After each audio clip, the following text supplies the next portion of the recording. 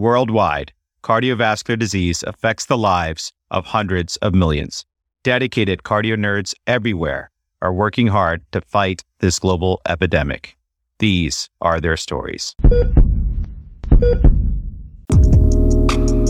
Hello, Team Cardio Nerds. Dan Emmender here, and we are back for another episode from our atrial fibrillation series, which is a comprehensive multi-institutional collaboration made possible by contributions of stellar fellow leads and expert faculty from a variety of programs, led by co-chairs Dr. Kelly Arps, cardiology fellow at Duke University, and Colin Blumenthal, cardiology fellow at University of Pennsylvania. This episode tackles the assessment of stroke and bleeding risk with Dr. Elaine Heilich. Stay with us. Cardio Nerds is an independent, fellow-founded platform with the mission to democratize cardiovascular education. To continue creating free and unbiased quality content, we are proud to collaborate with all stakeholders, including trainees, experts, fellowship programs, professional societies, industry, and patient advocacy groups. This series is supported by an educational grant from Bristol Myers Squibb and the Pfizer Alliance. Of course, all Cardio Nerds content is planned, produced, and reviewed solely by Cardio Nerds without external bias. We have collaborated with VCU to provide free CME for the episode. See the episode page for the link to claim CME and relevant disclosures. Finally, this podcast is not meant to be used for medical advice. The views expressed here do not necessarily reflect the opinions or policies of our employers. And with that, let's get nerdy.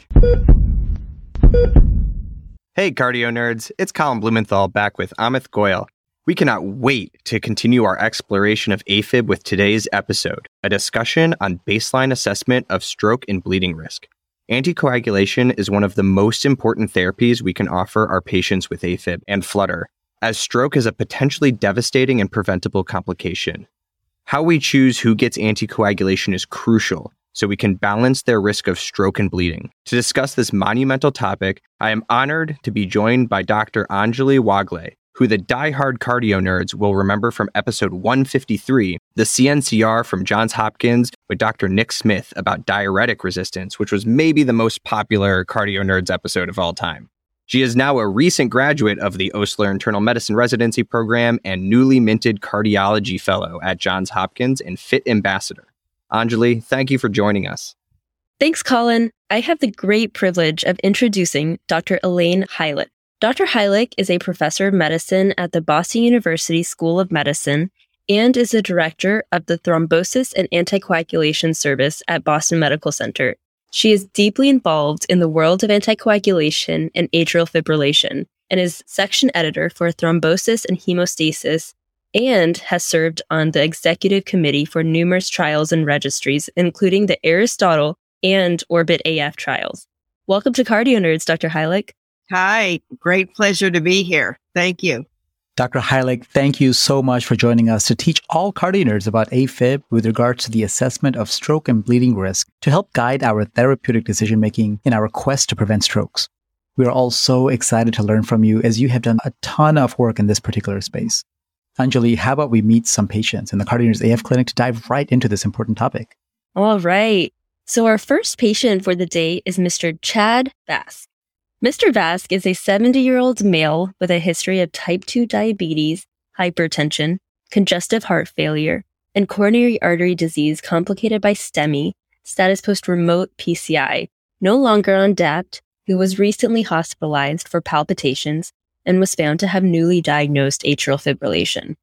His PCP mentioned that he may need a blood thinner, and he wanted to discuss this during our visit. Dr. Heilich, how would you approach anticoagulation in Mr. Vask? We know that AFib causes strokes, but can you mention how does this really happen and how do we determine an individual's stroke risk? How can we use this to determine when a patient requires anticoagulation? So thank you for that. And this is such a common scenario. I think a lot of our patients initially present in the outpatient setting. And what do we do with these patients when we feel the pulse and it's irregularly irregular? You get the electrocardiogram and lo and behold, the patient's in atrial fibrillation.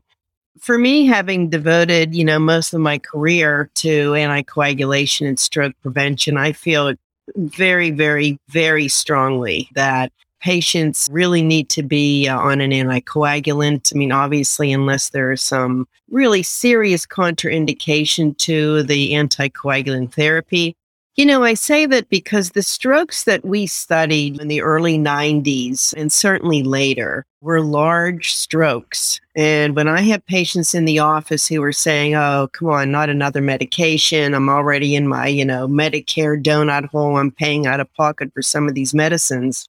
The mortality of a stroke that's related to atrial fibrillation is about 24% at 30 days. And I think that's staggering. Think about that. So a quarter of individuals who sustain a stroke related to atrial fibrillation will no longer be with us at 30 days. So those are the stakes. And I look at the ischemic stroke risk, and we'll get into a little more detail about CHADS-VASc, its strengths and weaknesses and whatnot. But you have to start somewhere. And, I think it's absolutely critical that everyone who is seeing patients on the front line of care today needs to understand how to apply these scores, because this is, as I said, it's a starting place. I mean, this gentleman, the 70-year-old male, his CHADS-VASc score is high. I can tell you if he was my patient in the office, he would be leaving with a prescription for an anticoagulant, because I really feel that, the day-to-day risk, although it's low, you just never quite know when that patient may sustain a stroke. So I use the CHADS-VASc score, and I think that it has some issues, and we can talk about that. The one thing I do want to say and really emphasize to everyone who's listening is I think we approach stroke prevention and stroke etiology, the pathophysiology of stroke and atrial fibrillation. I think it's really complicated. Like the real physiology. And I think that we tend to sort of make things easy and simplified, because that's the way we can get this in guidelines and have this on population-based medicine type of things. But when you remember back in medical school how a thrombus forms, I always go back to the Virchow's triad, because it makes sense to me that when you think about Virchow's triad, of course, that is also playing a role in the left atrial appendage, probably also in the left atrium. And so what are all the forces that are happening there? Well, you have the stasis, you have hypercoagulability, and you have endothelial dysfunction. And I think that these three entities that have to come together in some way, something is not functioning well in that patient's heart, that they're able to form this thrombus. Endothelial dysfunction really, I think, is a critical one. Do we all have the same protective genetic predisposition with nitric oxide, for example? I mean, how do these things differ among individuals? So that it's easy to say, oh, CHADS-VASc, it's just not a great score. And it doesn't surprise me that it's not going to be a really super great score, because I do think there's a lot of things that go into the formation of that clot. What causes that clot to grow? What causes these clots to get organized? What causes that clot to actually flip off and fragment and embolize? And I think all of these things, we really don't have a good understanding on all those forces that are at play. But, what we do know, and I think there is very solid evidence, like I think we forget, where did we start in this field? I mean, to me, way back when I was your age, where did it start? Well, remember, we didn't even appreciate that atrial fibrillation was associated at all with stroke. I mean, imagine that.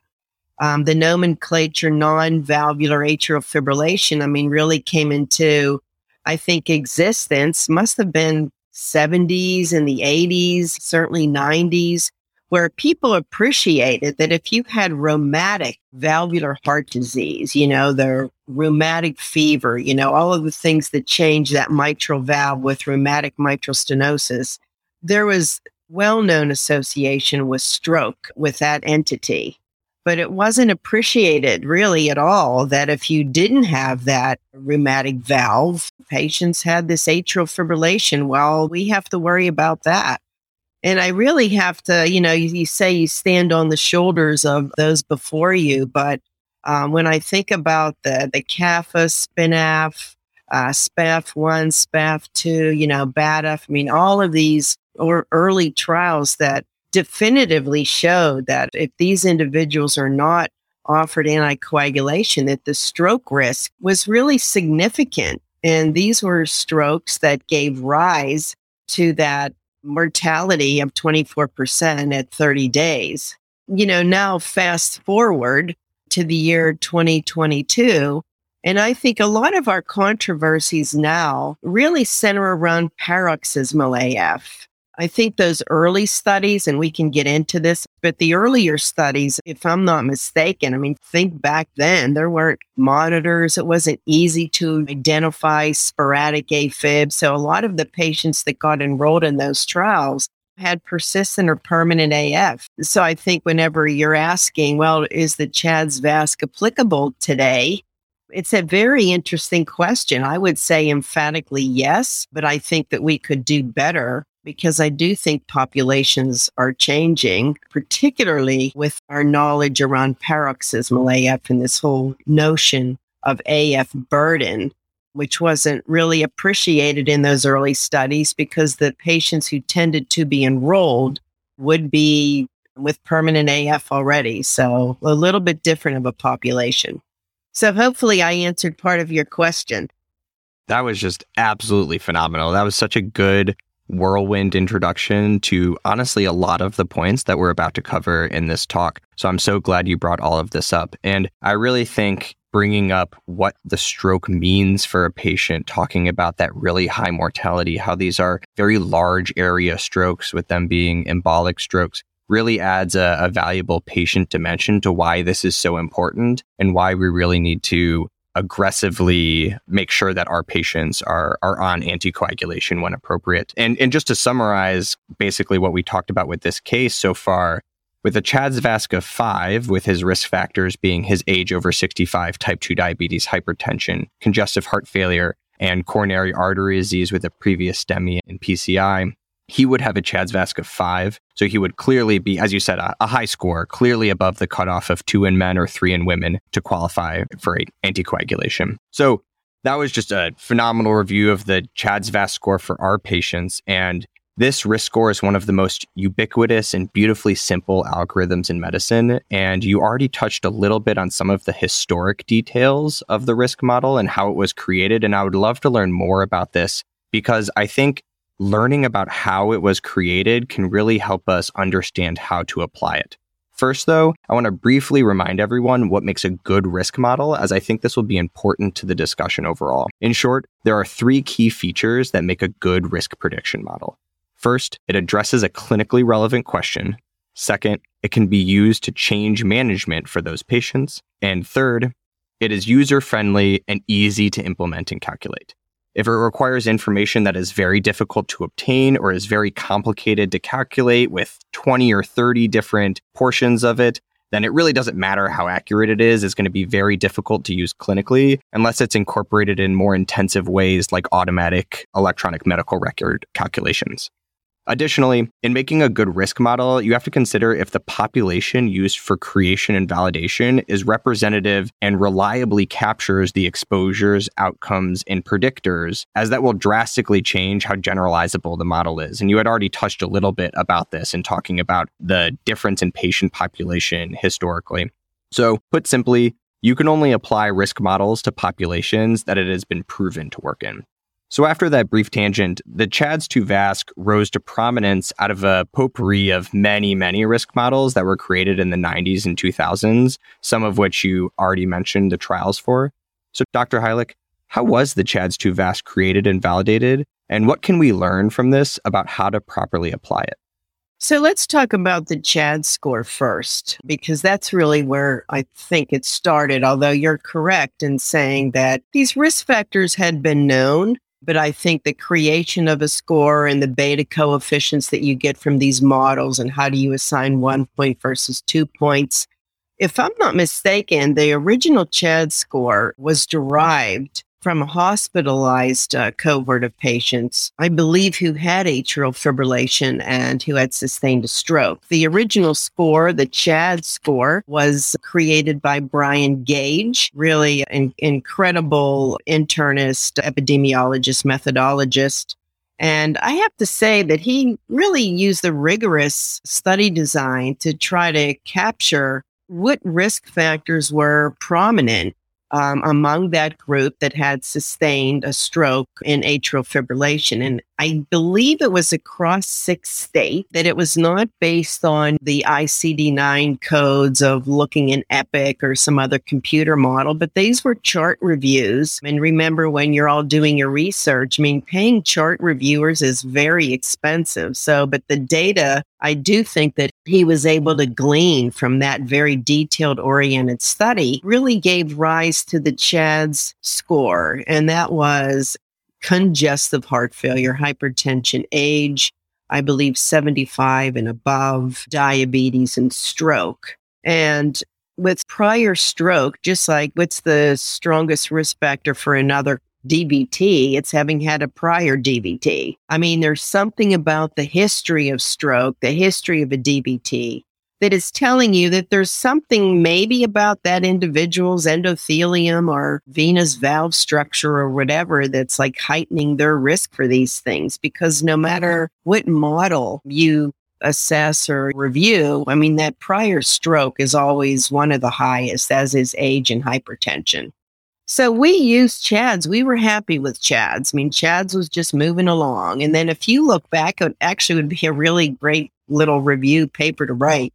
But if you look at the American Heart Association guidelines over those years, I want to say maybe like 2000, something like that, probably about 15 years ago or so, they almost always included what they called minor risk factors if you look through the circulation document.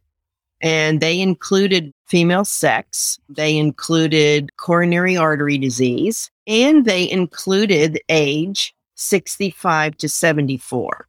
And the reason that those for many, many years never really reached the level of the CHADS score is that they were not validated as consistently across different populations as that CHADS.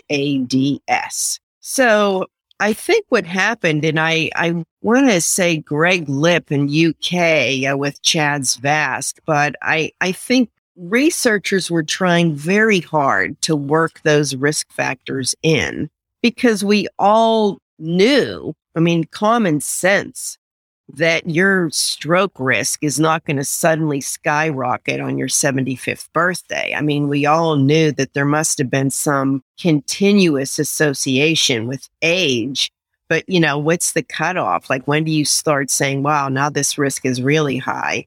And so I think that 65 to 74, we knew it biologically, it had to be there, but we just weren't able to repetitively demonstrate those 3 minor risk factors. But that's really how the CHADS-VASc score came into being. And I had heard one story because we're all, you know, colleagues here. It's just interesting that the original CHADS-VASc was serum creatinine was what that SC, I think initially was what that was hoped to demonstrate. But this whole female sex has just not been a strong enough risk factor across all of these different populations studied. And I think that was the reason that really never got into the CHADS score. But the CHADS-VASc, I do think it added some important information about that lower risk group. And remember, I mean, this is all going on at the same time as warfarin was the only available anticoagulant. And having spent most of my career understanding that medication, I mean, it does have, you know, incredible benefits, but it also has a lot of difficulties, not just the INR variability and certainly interference with vitamin K rich foods and other things, but the need to be monitoring that medication and trying to keep within that 2 to 3 range. So that one says to oneself, well, has the threshold to offer someone anticoagulation over the years? So the CHADS-VASc identified the lower risk group. You have to say to yourself, a 2% risk of stroke, I mean, that's 2 out of 100, 1 in 50. Like, is that where you would put the threshold of offering stroke? I mean, if that were me, I would say, no way. There's no way that I would want to have a 1 in 50 chance of having a devastating stroke. So I think that lower risk group that the CHA2DS2-VASc, I do think nicely identified, was an important contribution because it allowed individuals who perhaps for whatever reason had a higher bleeding risk, we could perhaps not push as hard to get those patients onto an anticoagulant. What's fascinating is if you go back and look at the original CHADS derivation, I'm almost positive that the definition for congestive heart failure was a hospitalization for decompensated heart failure within 2 weeks or left ventricular ejection fraction that I believe was less than 40. So you should, back me up on that and take a look, but I'm almost certain of that. And because I've often been amazed at how we have applied the CHADS and we've applied the CHADS-VASc now with heart failure when it's a little bit of a different definition than what was originally used in the CHADS score. Great. Thank you, Dr. Heilig. Yeah, I think we certainly are more liberal with how we define heart failure in using this risk score. But understanding how these scores were derived really helps to understand how and when to properly use these for our patients. But what about the converse? When not to use them? Dr. Heilig, in which populations is the CHA2DS2-VASc not appropriate for use?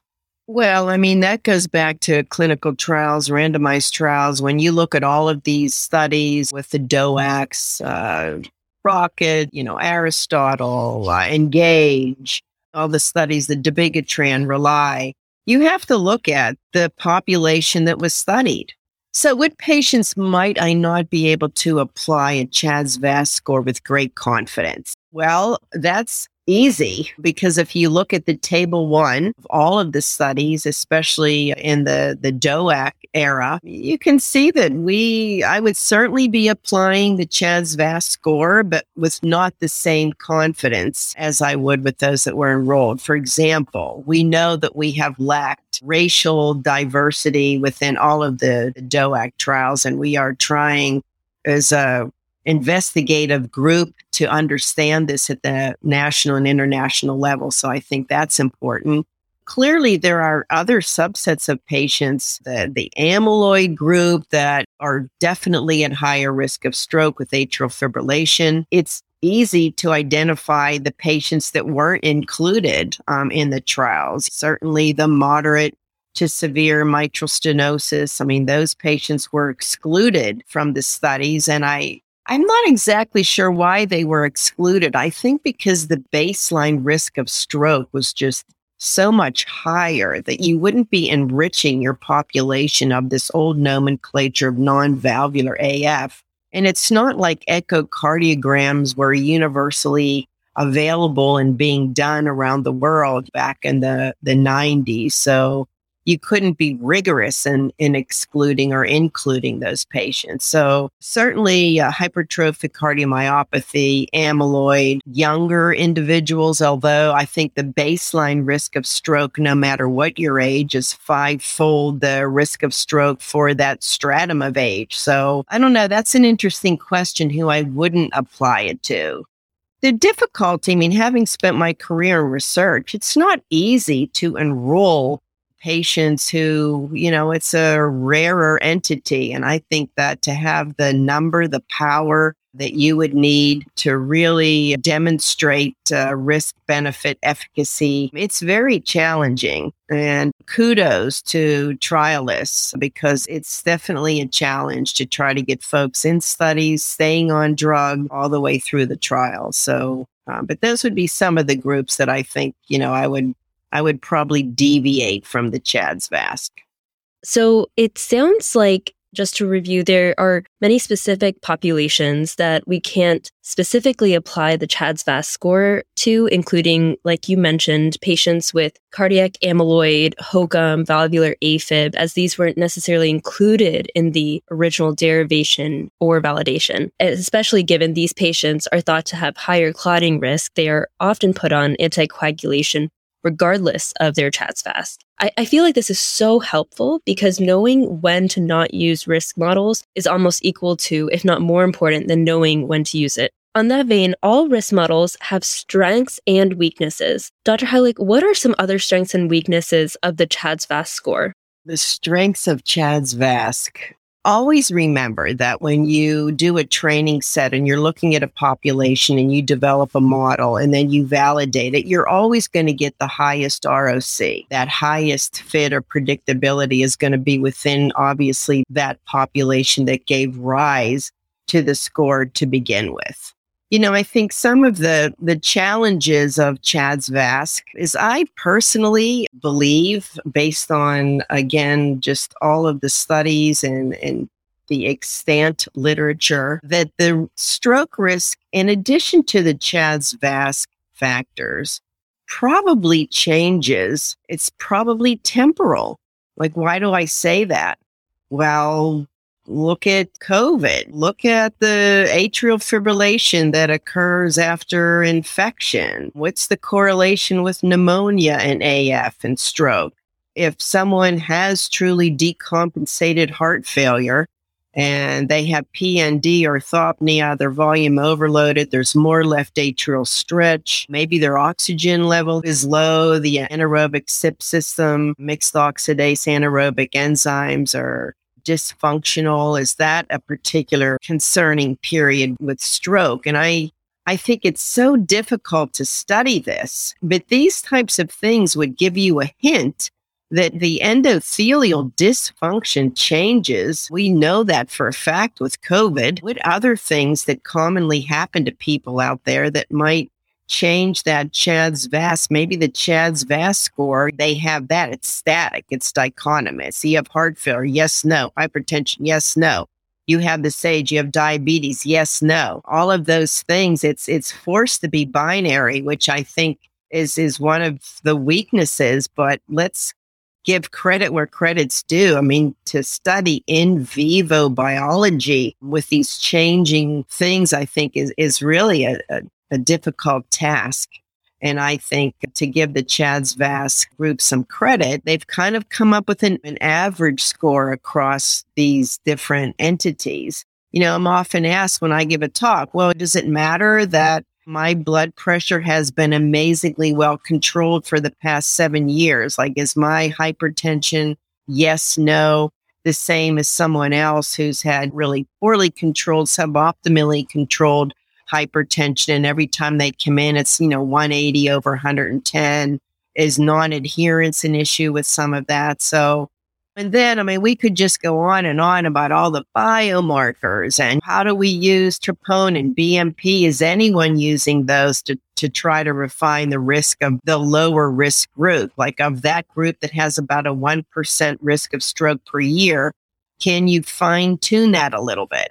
And I do know that there are studies ongoing now in the, ESUS world, again, stepping a little bit for a second outside of AF, but they are trying to drill down which of these strokes, this embolic stroke of unknown source, which of those strokes might actually truly be cardioembolic, but we're not capturing the AFib.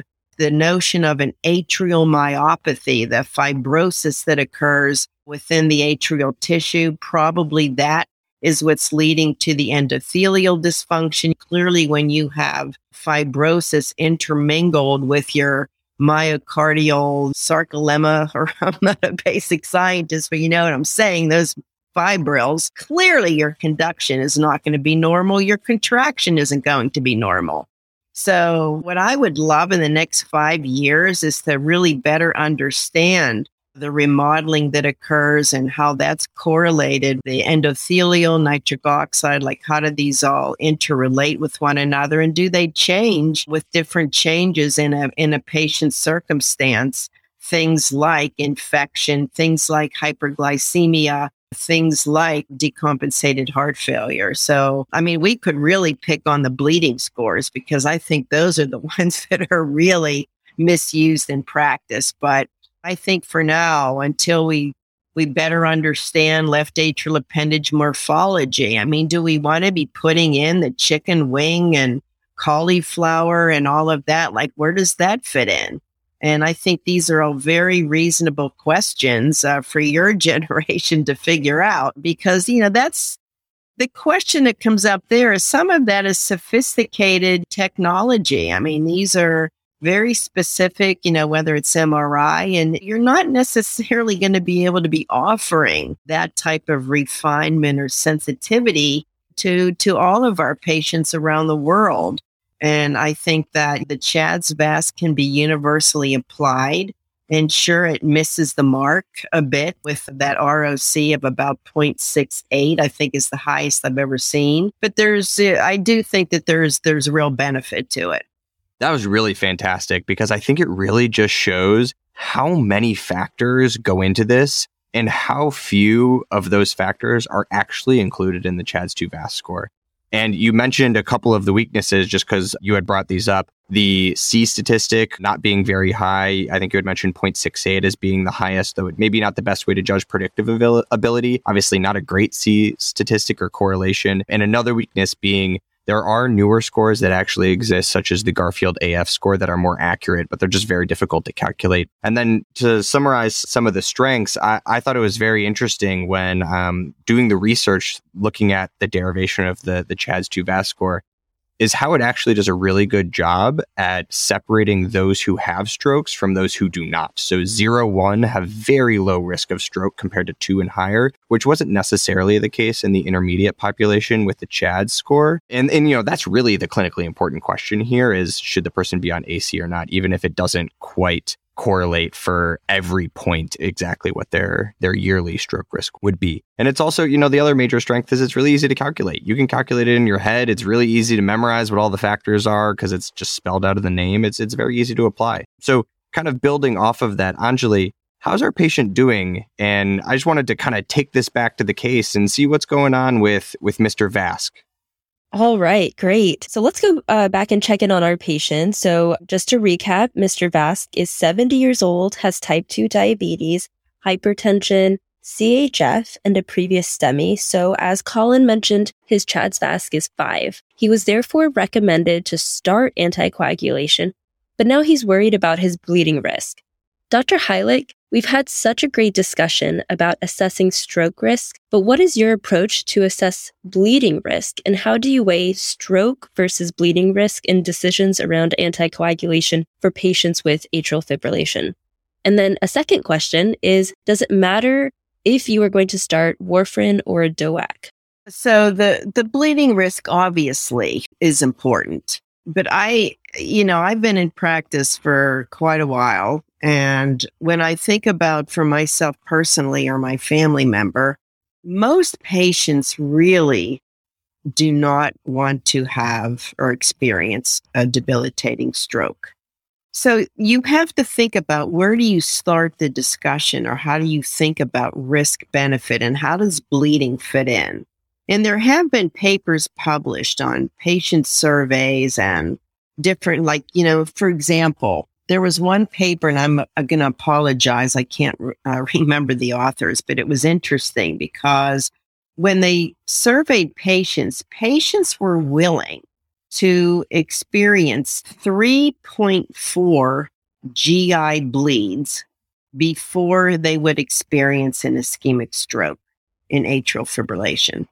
So the way I practice is I discuss these things, obviously, with my patient. We are never going to get away from the bleeding risk with our older patients. Just without anticoagulation, the GI bleeding risk particularly increases with age.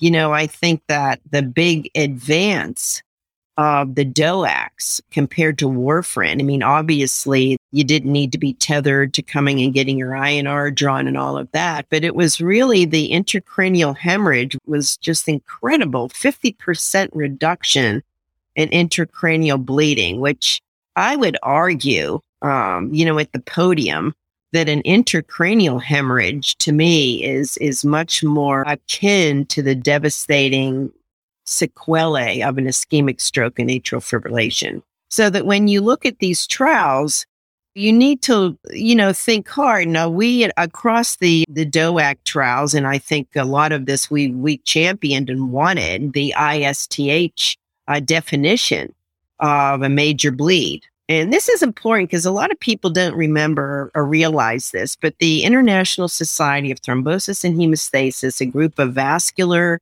came up with this definition that was being used in the venous thromboembolism trials back in the 80s and 90s. And it was you needed to sustain a bleed in a critical space, which is obviously intracranial, pericardial, retroperitoneal.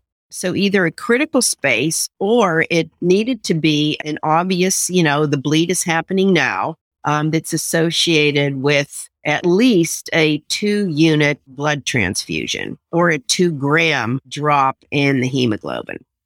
That was the definition of a major hemorrhage. It's fascinating to look at the TIMI definition of major hemorrhage. Now, remember, TIMI, not to get too far afield, but it's just how do you look at these different statistics and results when you read them in the journals.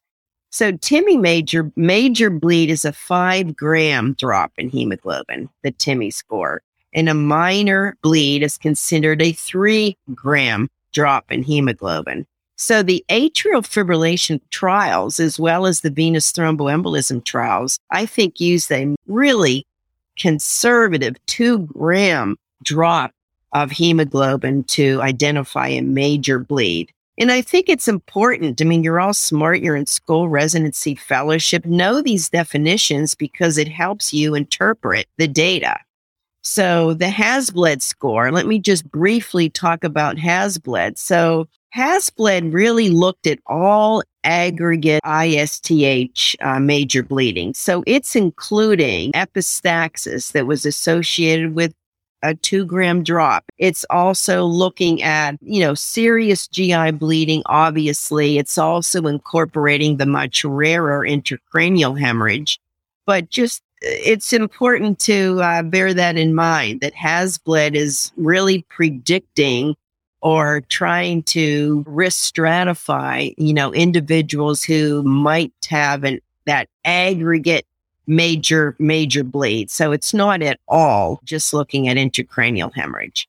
So that one of the challenges with Hasbled is that many of the factors, as you know, that are in the CHA2DS2-VASc score are also in the Hasbled score. So how do you figure out bleeding versus ischemic stroke risk when some of the features are the same, like age, I believe prior stroke, I believe hypertension. So the way that I apply that in my practice is I use it to almost as a checklist, like, well, why are you also on aspirin? Or, we really need to transition you off that non-steroidal anti-inflammatory because that's really going to increase your risk of GI bleeding. We really have to have an honest talk about alcohol because, the alcohol consumption, the binge drinking on the weekend is going to lead to gastritis. You're going to end up with an ulcer. You're going to have a GI bleed on that basis. So, I'll be honest with you. That's how I really use Hasbled is I look through each of those factors, drugs, alcohol. I can't change age. And I just make sure, that the patient,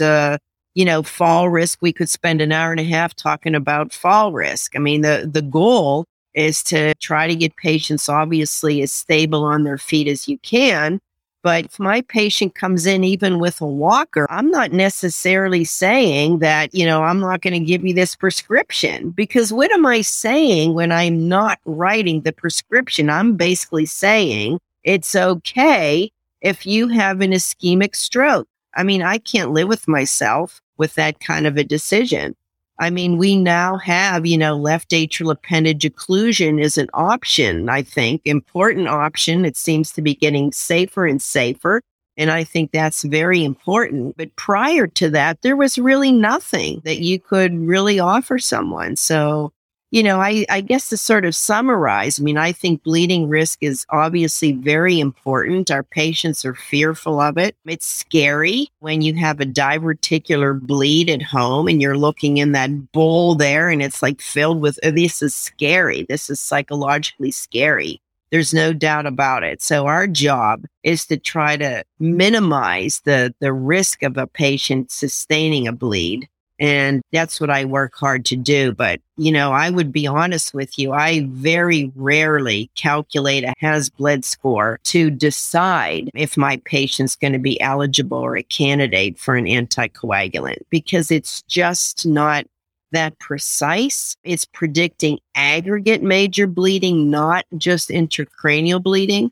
And I think a lot of the factors overlap with ischemic stroke. And, we talked about what isn't included in CHADS VASC. Well, your clinical acumen, this is why you went to medical school, residency training, your fellowship, your clinical acumen. We don't have anything in that has bled score, right? About the platelet count of less than 50,000. The patient with, an elevated INR when you do baseline labs. Like, well, what about those patients? There's subgroups that in your heart that you're really nervous about some of these individuals, and, they're not necessarily in the has bled. So my point is, you still need your clinical acumen to make a decision about whether this is really a smart thing. An individual who has AVMs, I think that these can be very challenging. Right-sided heart failure, you get that pressure built up. The AVMs can bleed. This is the patient that has, the 3 GI bleeds. I would never, keep offering anticoagulation for a patient that had that type of recurrent, bleeding diathesis, that there was nothing that I could really offer. My GI colleagues, could not really offer something to that patient to stop that. And I think, that's hopefully that kind of answered your question. But when you think about the most noxious agents that our patients take without even thinking, aspirin, when it's not really indicated, thank goodness that the literature around primary prevention for coronary artery disease has really, I think, come full circle from 20 years ago, that we're not telling people to just get on an aspirin a day, because I do think in the older patient population, there is a lot of bleeding risk on the basis of aspirin use. So I do think getting away from aspirin has been a real positive of the last decade, especially when there's an anticoagulant that really needs to be started. Dr. Heilig, I totally agree. I think one of my favorite parts of being a physician is using all of this data and science that we talk about in medical school, like you mentioned, and using it to improve the care and well-being of the patient in front of us. And so I just really appreciate how you discussed how patient-centered this decision is, and wanted to reiterate the survey you mentioned that describes that most patients actually fear the clot more than the bleed. And so we should really be thinking about the patient in front of us to drive shared decision-making. So going back to our patient, while chart reviewing Mr. Vask, you see that the telemetry during his hospitalization showed an atrial fibrillation burden of about 10%. In episode 2 with Dr. Friedman, we discussed some aspects associated with atrial fibrillation burden and stroke risk, and I wanted to touch on this again as it is such an important topic and area of active research. So Dr. Heilig, is there a relationship between AFib burden and embolic risk? And should information about this burden factor into our decisions around anticoagulation? Well, this is clearly a great area. I think this is still understudied area. I think we're hopefully getting closer to an answer. I think we have many different modalities now to better quantify when patients are in atrial fibrillation and not in atrial fibrillation. But the weakness, I think, a little bit of that argument is just like completely, accepting that AF and stroke are absolutely temporally related all of the time. And, I'm not 100% sure of that. I think there is some conflicting data. It was interesting because I think it was the ASSERT study in Canada where initially they didn't see an association with the AF burst and the stroke. But then on a subsequent analysis or paper, or I think Jeff Healy again, when they looked specifically for the subtype of stroke that would be embolic, then they did see an association. So another, I'm going to use the word conundrum in this field right now, is that the definition, not to really make this complicated, but the definition of stroke has changed. So that all of those studies, like I had said before, the SPAF 1, 2, 3, CAFA, SPINAF, BATA, They use the definition of a stroke in these studies that was a 24-hour neurological deficit that correlated with a vascular territory. TIAs were not included because they're just too nonspecific.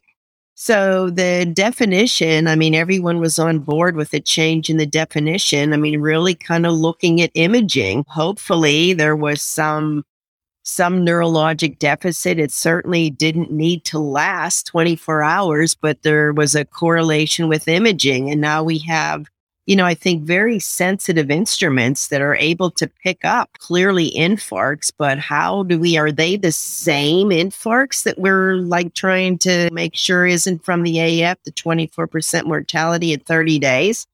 I raised this issue at a conference that we just had outside of Washington, D.C. And I think, everyone is starting to wonder, is the definition of stroke changing such that severe embolic stroke might be somewhat biased almost toward the null now that we have these very sophisticated instruments. But anyway, I think that's just yet another story. But the AF burden, I can remember the TREND study. There were several other studies, and now we have, I believe it was KP Rhythm and several others that are showing that burden seems to matter. I believe it does matter. It certainly should matter. Why should it matter?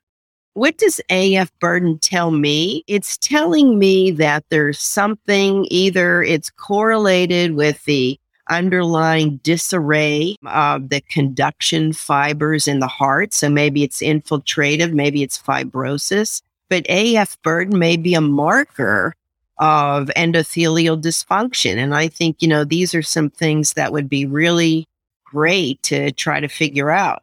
I often mention the Utah fibrosis score because I just think that was elegant and interesting research where you did the sophisticated imagery of the left atrium and based on the fibrosis, they were able to demonstrate that there was a correlation association with stroke depending on the amount of fibrosis that was within the left atrium. That's interesting. The other incredibly interesting field, we haven't talked about what we can do to try to keep our patients out of atrial fibrillation. And here again, please read the work of Prash Sanders in Australia, incredible investigator who has clearly shown that we should really not even be offering ablation to patients if their BMI is over 30.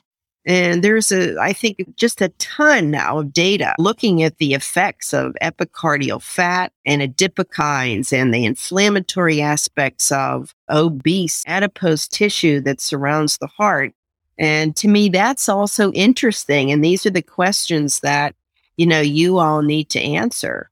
Prash was able to show that when you very tightly control the components of the metabolic syndrome, that these patients had reduced burden of atrial fibrillation. These patients lost weight. Their inflammatory markers started to normalize. Now, one would say, well, Elaine, come on, how likely is this in the real world that you're going to get individuals to focus on triglycerides, their waist circumference, they're going to lose weight, they're going to get their A1Cs perfect? Well, of course, this is a dream. But it's still from the physiology and the biology, it's hitting us in the face that we should also be addressing some of these other cardiovascular, metabolic syndrome, lifestyle things that I think would also help our patients hopefully reduce their burden of atrial fibrillation. Now, you asked me, should this be included? I don't think we have that exactitude at this point. I don't. I want to see larger studies, well-designed studies that really, really answer this question, because I still think it's a little bit all over the place. And as I said, part of it, is it true? Is it right to say that there is an absolute association with atrial fibrillation, a burst of AF, and stroke risk? Is that the side that we want to be on, or is that still a little bit of a question? Because, maybe the AF sets up the stasis, and that's when, the clot starts to form, but it didn't really embolize yet. I just think, like I said, it's too bad we can't all shrink and just like live inside someone's heart to see what's really going on in there. But we can only look and observe and make associations. And I think, we've done a pretty good job of doing that so far. That was just absolutely fascinating. This is an area that I actually personally find incredibly interesting. And as Anjali mentioned, we had a great conversation with Dr. Friedman in episode 2 about this very subject. And I would recommend everyone also listen to that episode as well. But to briefly summarize that and then build off of it, we discussed how multiple early studies, similar to how you just mentioned, did not show that patients with implanted loop recorders who had a stroke had an episode of AFib that preceded their stroke. And this brought up the question that you so eloquently talked about causality between AFib and stroke, and the larger question of subclinical AFib and if it's a marker for atrial myopathy that could be causing strokes or if it's directly causative. And you already very beautifully touched on all of that information. And then more recently, a study by Dr. Singer and colleagues showed that with better statistical power, I think they had over 400,000 patients in their study, that most patients who had a stroke had an episode of 5.5 hours or longer of AFib within 5 days preceding their stroke. And that correlation fell off pretty rapidly with shorter episodes of AFib. So did seem to see that at least there seems to be some amount of AFib that is correlated with stroke, though it's hard to say for shorter bursts of AFib what that truly means. And there still might be this, subclinical AFib that lacks a true temporal association between AFib and stroke. And this really brings kind of one question to mind. With the rise of use of loop recorders and having all of this on-demand data, say you have a patient who very infrequently gets AFib, or say they're post-ablation and maybe you've substantially reduced their AFib burden with ablation. Is it possible, do you think, to do a pill in the pocket sort of approach for anticoagulation? Could they take anticoagulation intermittently when their implantable loop recorder notices that they are having episodes of AFib? Or do you think that the temporal association between AFib and stroke is just not clear enough to have that kind of approach? Well, I think this is obviously an interesting question, and this study has been proposed. I'm not sure yet if it has funding, but it may have funding. I'm not sure. I have to follow up. I'll tell you, if it were me personally, let's say I'm the patient, I'm not sure our science is there yet that I would feel comfortable doing that, because that's a really tight association that you would be proposing. Certainly the DOACs with the time of peak onset, 2 hours. I mean, this is amazing. This is how this whole concept came about. If you're in AF and you look and you have something that's telling you it's very accurate, it's not filled with noise, it's definitely AF, I can tell, I'm going to trust this device or whatever, and someone's pinging me from the cloud or however that works, that, I'm now in AF, and I'm in Hawaii with my family, I can just take this tablet and within 2-3 hours, it's going to be perfect. I think part of what we don't know is how long then does the stroke risk linger after that episode goes away?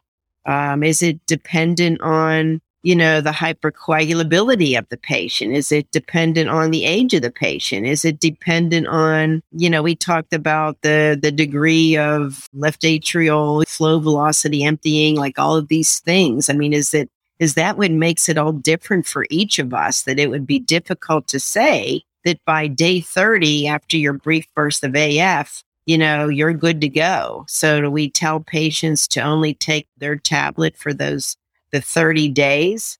I think we just don't know. I mean, I can remember, I'm sure this is still the standard of care. I mean, you cardiovert someone and now they're in normal sinus rhythm. You still continue the anticoagulation for this whole uncoupling of the mechanical and the contraction of the atria. So I'm intrigued, I'll be honest, by pill in the pocket. I think this would be interesting. It would put a lot on patients to to recognize the AF. I'm assuming they're the ones that are recognizing it because they're taking the pill out of their pocket. But I'm still not 100% behind it because I just don't think we have all of the answers. The other thing, I often tell this to the residents, although I've come around to not even believe myself. But let me just tell you this about epidemiology. We feel in the literature is somehow supporting that 90%, 95% of the clots, come from the left atrial appendage. Well,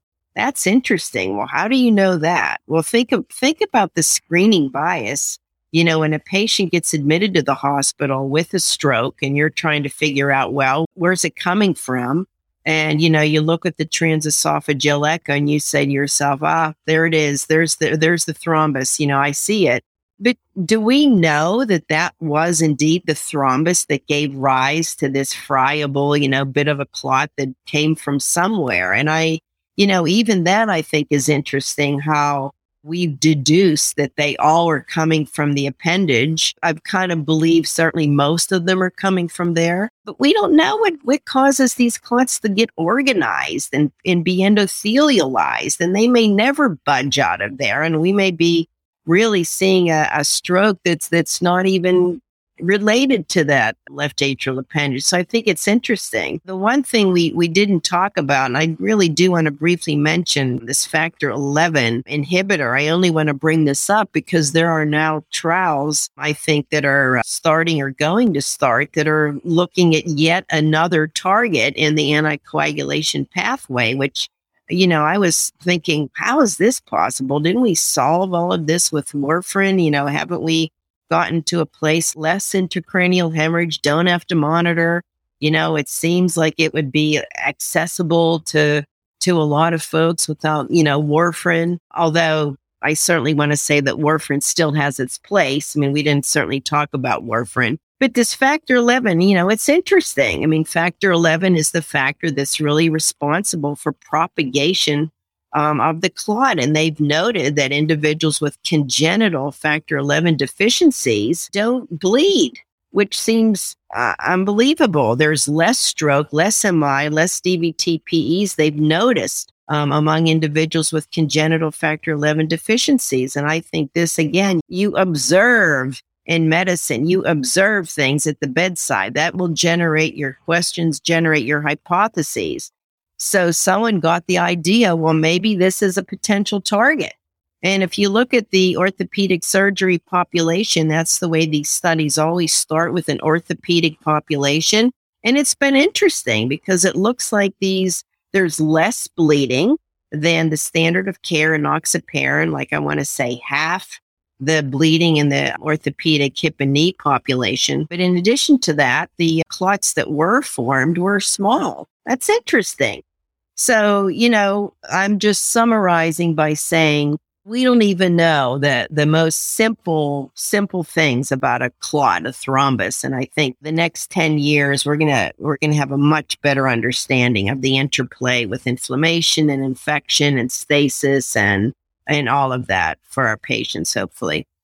Thank you so much for that, Dr. Heilig. Fascinating discussion, and really brings to bear how much we still have to learn about the space. And for the audience, just to be very clear, this notion of a pill in the pocket approach for anticoagulation for preventing strokes in patients who have intermittent AFib it remains experimental, and we would not advocate for that right now. There is another context in which we may have to make decisions about anticoagulation, and that's one in the context of rhythm control. And we will discuss rate versus rhythm control in later episodes. But in Mr. Vask's case, we indeed decided for rhythm control, and he underwent successful electrical cardioversion. And now, fast forward 3 months when he returns back to clinic, and he tells us that he since maintained sinus rhythm and very eagerly asks about stopping his anticoagulation. Dr. Heilig, this is a loaded question. Does the need for anticoagulation change with successful rhythm control? And does the method of rhythm control impact this answer? I think related issues that come up include how long after rhythm control might we consider stopping anticoagulation, and should we use monitoring devices to really guide this decision to make sure that we understand the true burden of AF after what we call successful rhythm control?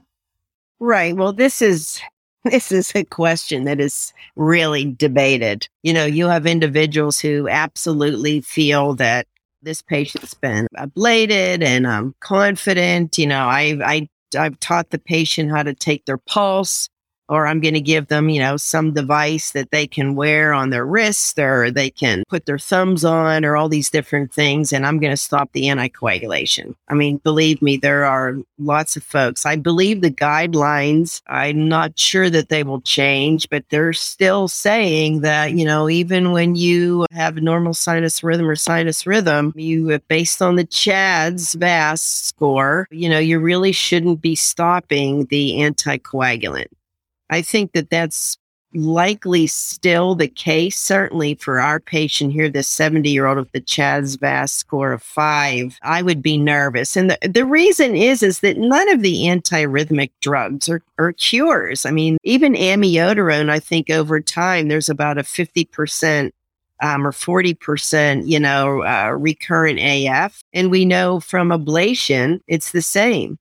So, this is a tough one. If you say that, ablation can really be curative, can really bring individuals with eliminating 90% of the AF and their CHADS VAS score isn't 5, I do think it's a personal, maybe this is where personalized medicine, but I still think most physicians, and you can offer what your institutions are doing, but I think if the CHADS VAS score is high, if the patient is overweight, I'm going to guess that their ablation will work. It will reduce the burden, but it's not necessarily going to eliminate the AFib. And that would make me nervous in someone with, a high CHADS VAS score.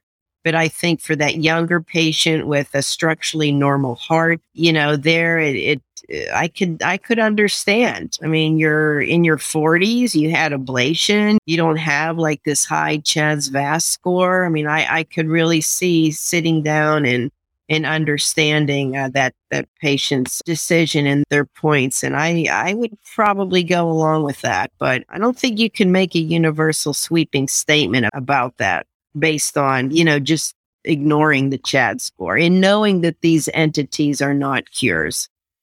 Great. That was so helpful, Dr. Heilig. Thank you. I'm glad we could help Mr. Chad Vask. So let's move on to our last patient, Miss Lou Risk. So Miss Lou is a 55-year-old female with a history of atrial fibrillation and hypertension. Her only medication is lisinopril, 40 milligrams daily. Overall, her CHADS VAS score is 2, which puts her in that borderline risk group with a score of 1 in men or 2 in women where anticoagulation can be considered. As we've previously discussed, though, the CHADS VAS score doesn't include all possible risk factors like AFib burden or other states that could be somewhat hypercoagulable, like cancer. Additionally, as we previously discussed, DOACs have a lower bleeding risk than warfarin, which may change the cut point of when to consider anticoagulation. Dr. Heilig, what is your approach to patients with a CHADS-2 VAS of 1 in men or 2 in women? Are there any other risk factors like cancer that influence your decision to start anticoagulation in these patients? And does it matter what oral anticoagulation you are starting? Well, I think that the approach to these patients, you have to think about, what's the stroke risk with someone who has this CHADS VAS score of 1? It's not negligible. I want to think it's about 0.8% or, I think it's less than 1%, but still that's 1 in 100. But being on a blood thinner isn't fun. You do have to, be a little more careful. How do I approach this? I think most cardiologists would look at the patient's left atrial function. I think that they may consider left atrial appendage morphology. I mean, again, we're pulling in these other touted risk factors for stroke that may help in the decision to say you're a little bit higher risk. I mean, when we published the biomarker ABC score, I mean, part of that was, let's look at troponin and BNP. I mean, does that tell you something about cardiac function that we're not really picking up in this CHADS VAS score?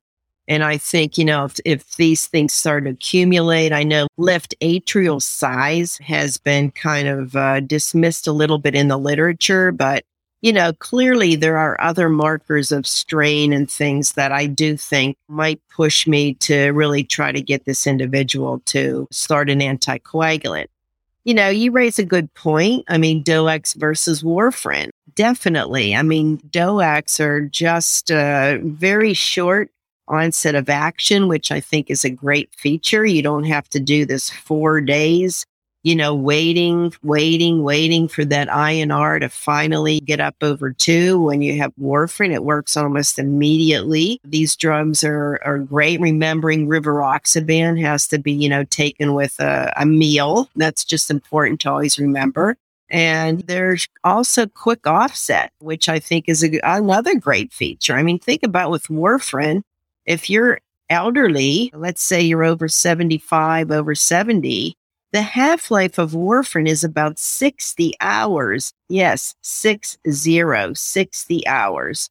So, you could probably get away with missing a few doses of warfarin with a half-life of 60 hours. You're certainly not going to have that with DOACs, where the half-life is about 8 to 10 hours. But, I think it probably would, because I may not have to convince a patient. With the DOACs, I don't have to tell, you can't eat all those salads all the time, or you got to eat them all the time. You can't eat them some days and then, for 3 months not have any. I do think dietary vitamin K clearly does weigh into that, as does let's face it, if it were me, I wouldn't like the burden of having to, come in and get my INR monitored all the time. So I do think that has changed the threshold of discussing anticoagulant.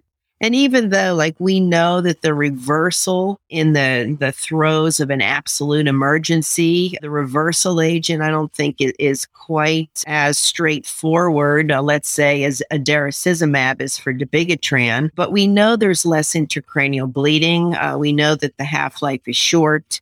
And so I think those instances of really, truly needing a reversal agent will hopefully be very infrequent. So that, yes, I would probably, I'd have the conversation, because the CHA2DS2-VASc, like I said, of one, it isn't. I do think that there's some level of stroke risk with that patient, and it's just a matter of their willingness and their threshold. And with the bleeding risk in someone who's 55, that's going to be fairly low, because most of the bleeding that we see, or I would say the risk of bleeding, really starts to increase probably over about age 65 and 70.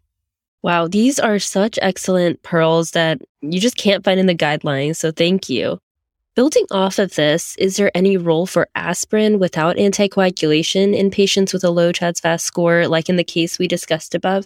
So I think that, we've had so many studies, including Averroes, that have clearly shown that aspirin is just really not the way to go. We underappreciate the harm of what aspirin does to the gastric mucosa. I think it increases the risk of bleeding. And it really is not efficacious when it comes to preventing stroke. So I feel like when we offer someone an aspirin, that's one amazing, I think, advance in the guidelines over the last 10 years has really been the dropping of aspirin out of the pharmacopoeia, so to speak, of treating these folks to reduce stroke risk, because again, it increases bleeding and really does not do anything to reduce, or does a little bit to reduce ischemic stroke and AFib.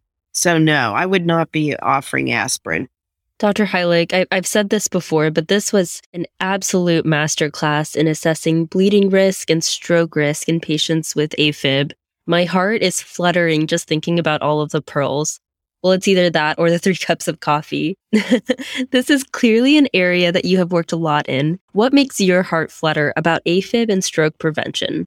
My mom has AFib, and, being an internist that has, had such an incredible career in the whole area of anticoagulation and stroke, it's fun to see how we're now moving out of persistent permanent AF. We're trying to understand, what does paroxysmal AF mean? 15 years ago, pill in the pocket, like they would have, said, it's time for you to give up your medical license. But it's interesting. And, one quick story that I'm happy to share with you about my own mother. She was off an anticoagulant for, I want to say, about 4 days. to have a colonoscopy because her GI physician just didn't feel comfortable with her being on any anticoagulant at all and wanted her to be off the anticoagulant. And it's incredible. My mom is a nurse, and she sat there in our living room and she said to my brother, "I'm having a heart attack." And, she knew the symptoms and had chest discomfort, was diaphoretic, and, they called the ambulance. And when she got to the ER, they took her right to the cath suite. And it was incredible because the interventional cardiologist sent me a picture on my phone of the clot, the jelly clot that they removed from her left circumflex artery. And he said, "Elaine, your mother has the cleanest coronaries for an 89-year-old that I've ever seen." And he said this definitely came from her AFib.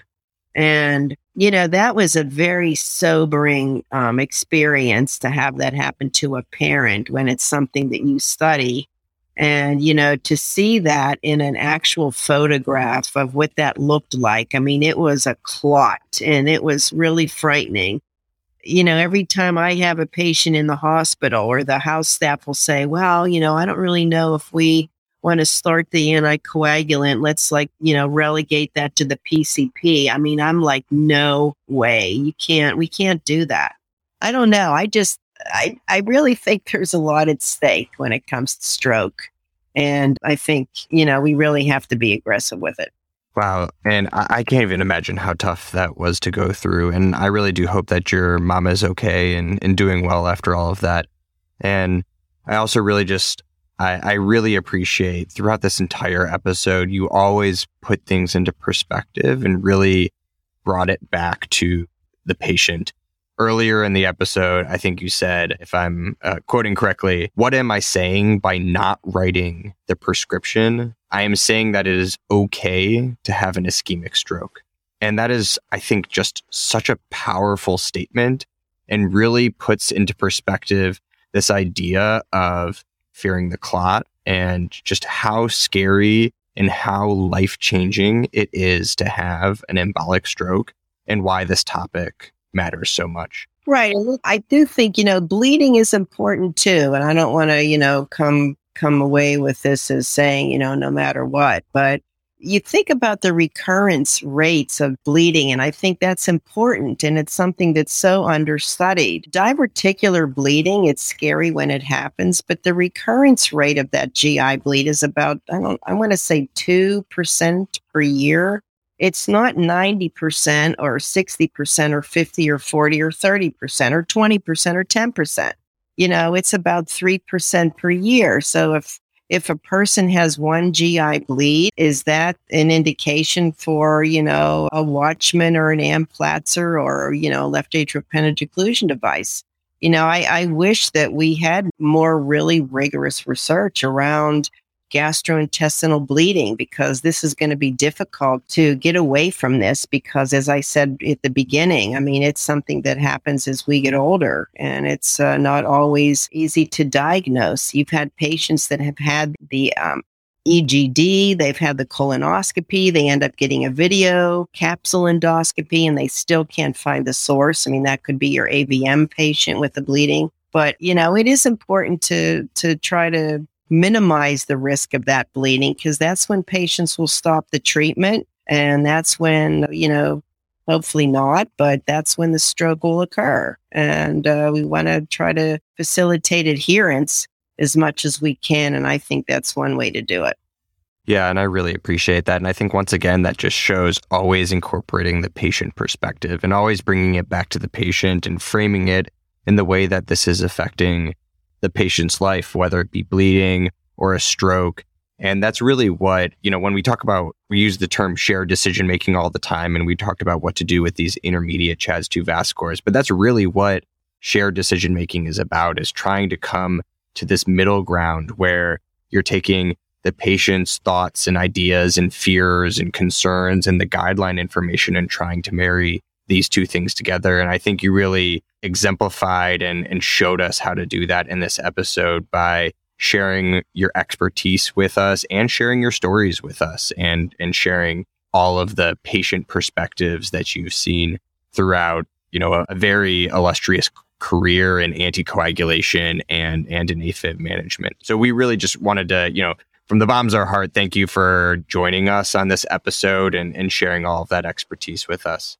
And we also just wanted to thank Dr. John Piccini, who's an electrophysiologist at Duke University, who introduced us to you and was instrumental in making this episode happen. Because without that introduction, we would have never got this just absolutely incredible episode and information that you just took us through.